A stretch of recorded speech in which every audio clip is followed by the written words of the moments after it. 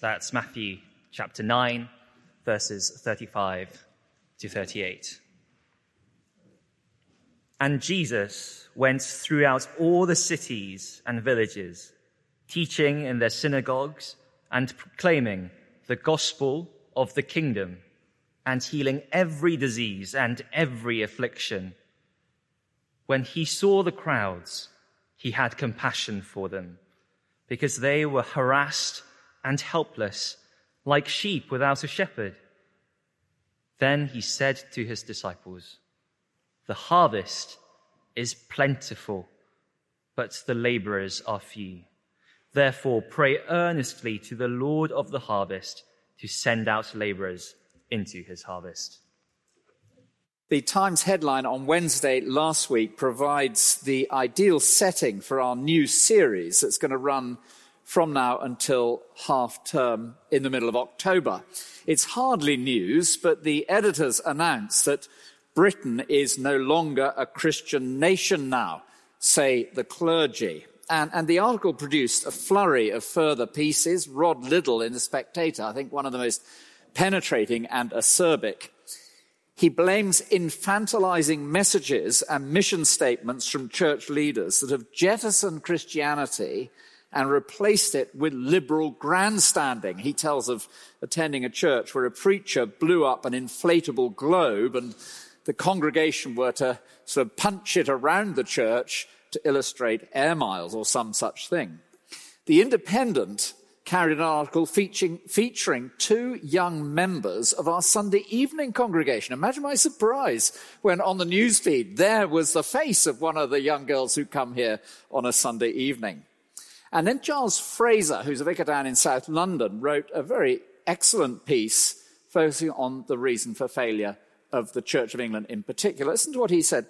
They seek a very secular model of success, borrowing their thinking from management consultants who are trying to revive ailing companies like Wilko and Pizza Hut. The leadership focuses on what the customer wants, sets sales targets, closes down underutilized outlets, and re-energizes the sales team for greater and greater frenetic activity. But now for the next few weeks, we're going to be focusing on the mission of Jesus. What is it that he thinks is going to drive Christianity into a pagan nation? And I've called it a commission to die for, because by the end of Matthew chapter 10, that is precisely what the Lord Jesus is asking us to be prepared to do. We're in Matthew's account of Jesus' life and teaching, and Matthew was one of the 12 closest disciples of Jesus, commissioned by him to teach us. And from chapter 9, verse 35, these really very famous verses, he provides for us the missional instruction to his disciples as he sends them into rebellious Israel. It seems to me a great place for us at the start of a new term, a great place as many either start for a first time or start back in the city, a great place to be at the start of the final quarter of 2023. Yes, the original commission of these 12 apostles was to Israel, granted. But by the end of the gospel, Jesus sends these apostles together with all who acknowledge the name of Jesus out into the whole world. And so chapter 10 of Matthew's gospel is, if you like, something of a prototype of the mission that will become the mission of the whole church. That's where we're going to be, and that's what we're going to be learning. Today couldn't be a better place for us to start. What is the mission of Jesus? What drives it? How is it carried forward? What does he expect his workers to be doing? So the mission of Jesus is grounded in his authority as king. The mission of Jesus is driven forward by his compassion as shepherd. The mission of Jesus is advanced by answer to prayer. So his mission as king. Verse 35 is absolutely key. I'd like you to look down at it. You may feel you know it off by heart, but even so, I want us to look at it again. As Jesus went throughout all the cities and villages, teaching in their synagogues and proclaiming the gospel of the kingdom and healing every disease and every affliction. So Jesus proclaims the gospel of the kingdom. Now, this is an objective thing. It is the gospel. Gospel simply means announcement, declaration. It is a demonstrable thing and a proven thing. It is the gospel of the kingdom of God. And he's speaking about the reality of the kingdom of heaven, which he has displayed through his life and teaching, that can be read about, studied, explored in his public ministry that he exercised when he broke into Galilee in the first century. One writer has described his coming as like a thunderbolt, bringing the kingdom of heaven into a particular place in time and history. And it's what the Gospel of Matthew, this booklet that you've got in your hand, has been all about from the very opening page. We've had the gospel of the kingdom taught in the Sermon on the Mount, and we've had the gospel of the kingdom revealed in the action of Jesus Christ in chapters 8 and 9, just immediately preceding this verse 35. And in the remainder of this verse, by way of summary, what Jesus does is to repeat, or Matthew does, is to tell us what Jesus had been doing in chapters 8 and 9. So he went throughout all the cities and the villages, teaching in their synagogues and proclaiming the gospel of the kingdom, and healing every disease and every affliction. Notice the all and notice the every. I like to say that there was a time in Galilee when the waiting lists were reduced to zero, the NHS budget was nil, there was no sound of a siren, no dementia ward, no funeral director or memorial service. And this is the reality of the kingdom that Jesus showcases in his life, and the kingdom that Jesus will usher in at the end of time. I like to suggest it's like a freight train that is coming towards us with its inexorable advance, the gospel of the kingdom. The good news that there is beyond this broken world, a world where all disease, all affliction, everything that wrecks this world is removed once and for all time. And from the outset of the gospel, the very moment that Jesus breaks into this world, chapter 4, verse 17, from that time, Jesus began to preach, saying, repent, turn around, for the kingdom of heaven is at hand. The gospel of the kingdom, the objective reality. Of course, when Jesus was physically with us in the first century, the physical manifestation of his kingdom was on display. Now he has ascended to rule, we experience the spiritual reality of his kingdom, sins dealt with, the Holy Spirit dwelling within his people. And when he returns, it is this kingdom that he will come to bring. A friend of mine, John Chapman, used to say, if you want to know what heaven is like, look at the ministry of Jesus when he walked the earth. Beautiful. And of course, the advance of his kingdom is an announcement thing. The very word gospel means announcement, the good news of his kingdom. And in chapters 8 and 9, we have witnessed the good news of his kingdom. He cleansed the leper. He healed the centurion's servant. He healed many. He calmed the storm.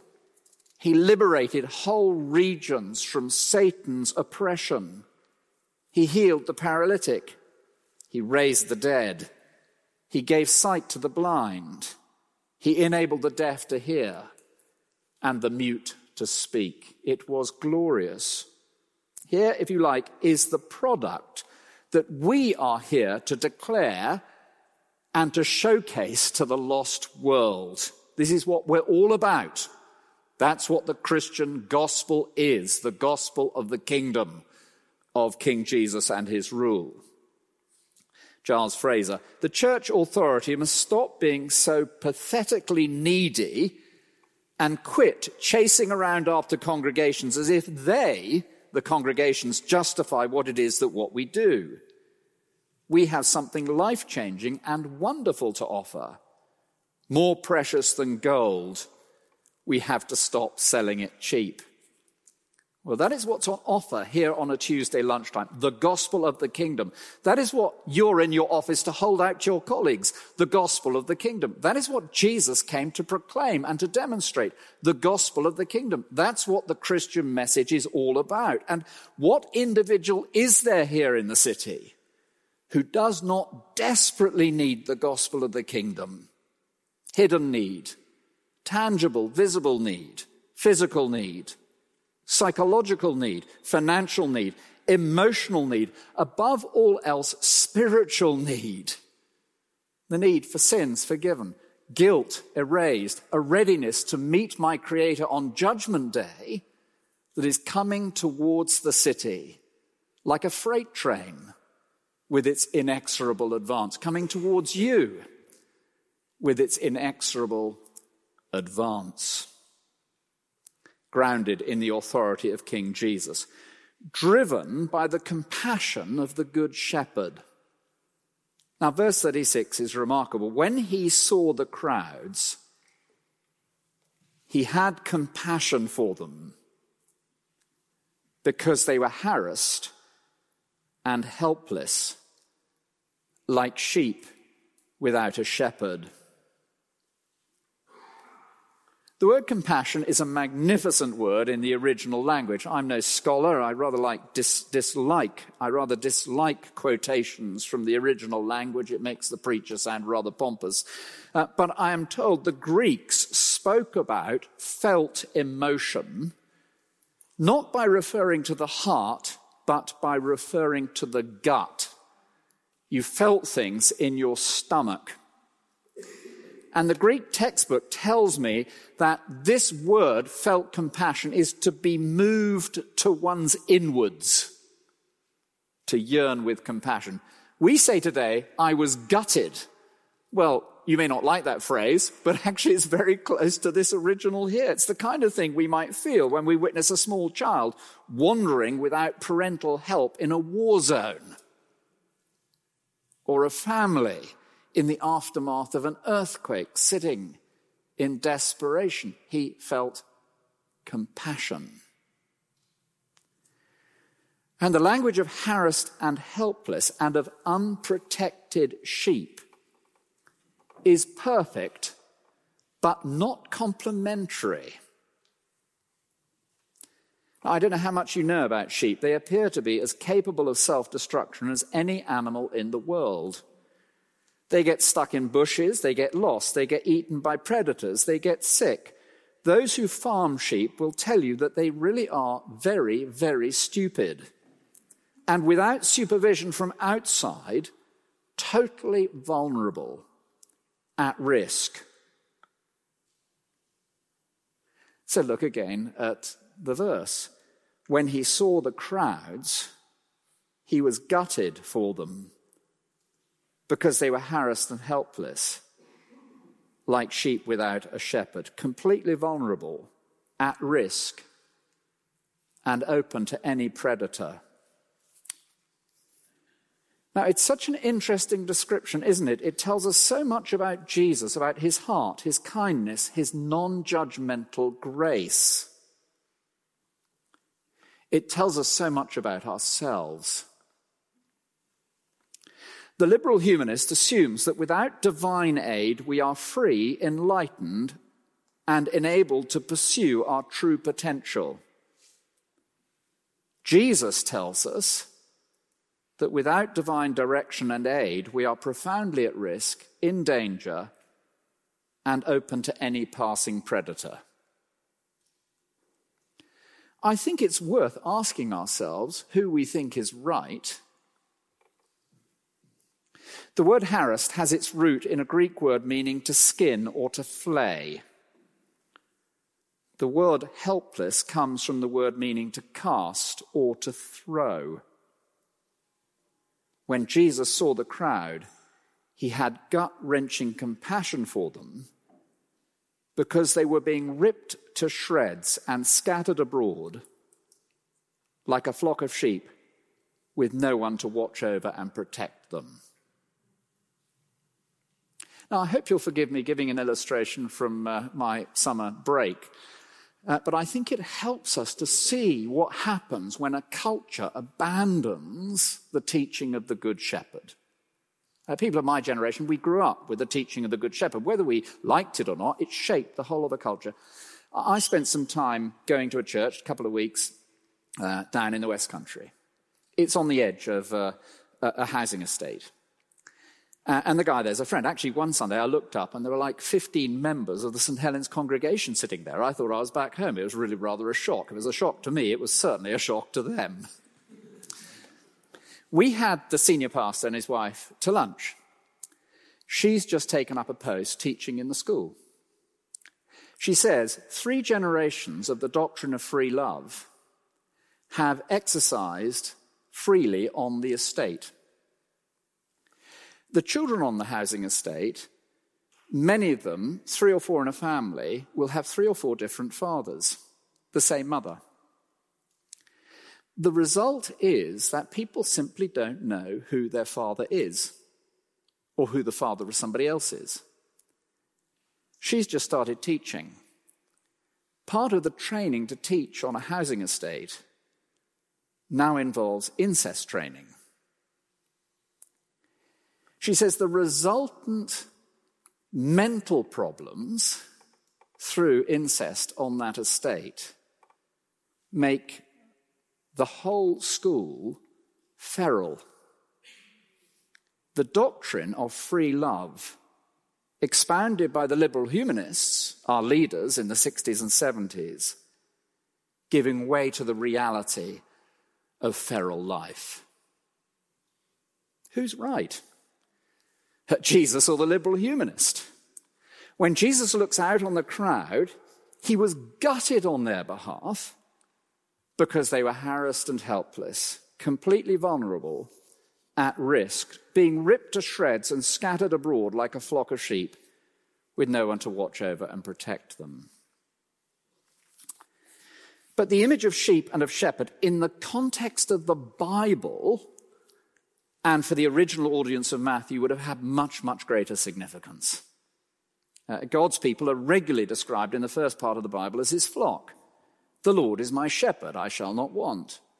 We are your people, the sheep of your flock, Psalm 23, Psalm 100.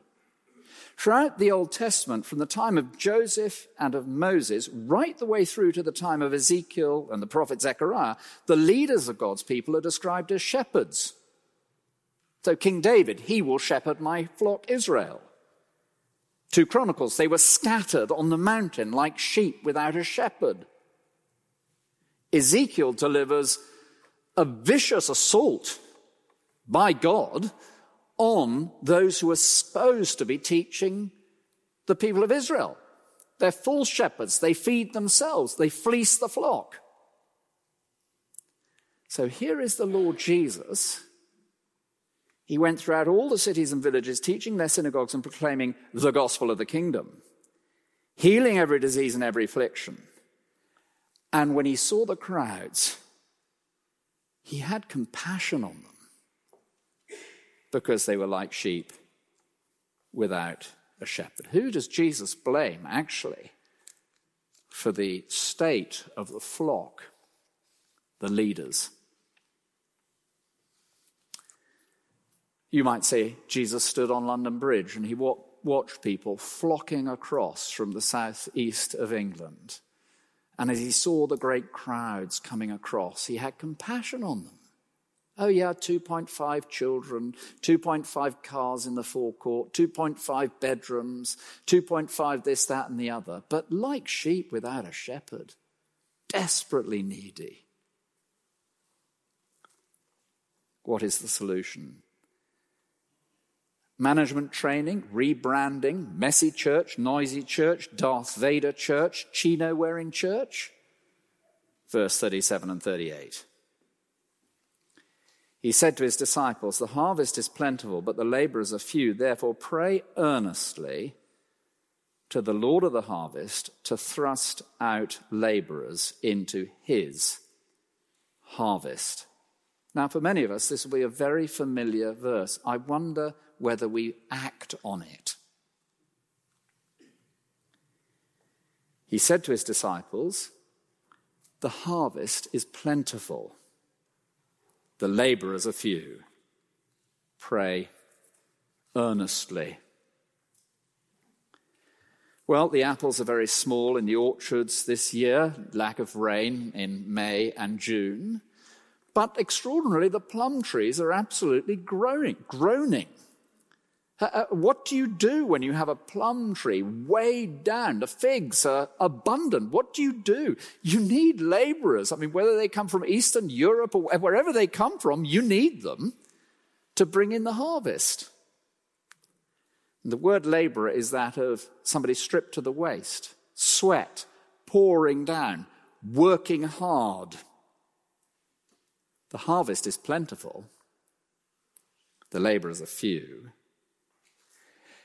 The word earnest speaks of serious engagement, zealous, passionate prayer. Pray earnestly.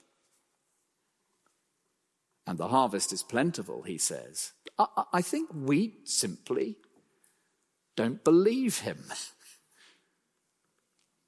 Jesus would look at the gherkin with its 41 flaws and he would say, "I don't mind what you think, the harvest is plentiful." Jesus would look at the scalpel towering its way up to the skies. He said, "I don't care what you think, the harvest is plentiful." Jesus would look at the streets of London. The harvest is plentiful. What's needed is laborers. Pray earnestly to the Lord of the harvest, and the word is out, throw. Throw out, thrust out, drive out labourers into the harvest field. 1950, a man called John Stott went to be rector of All Souls Langham Place, a great church. He did an extraordinary work over many, many years.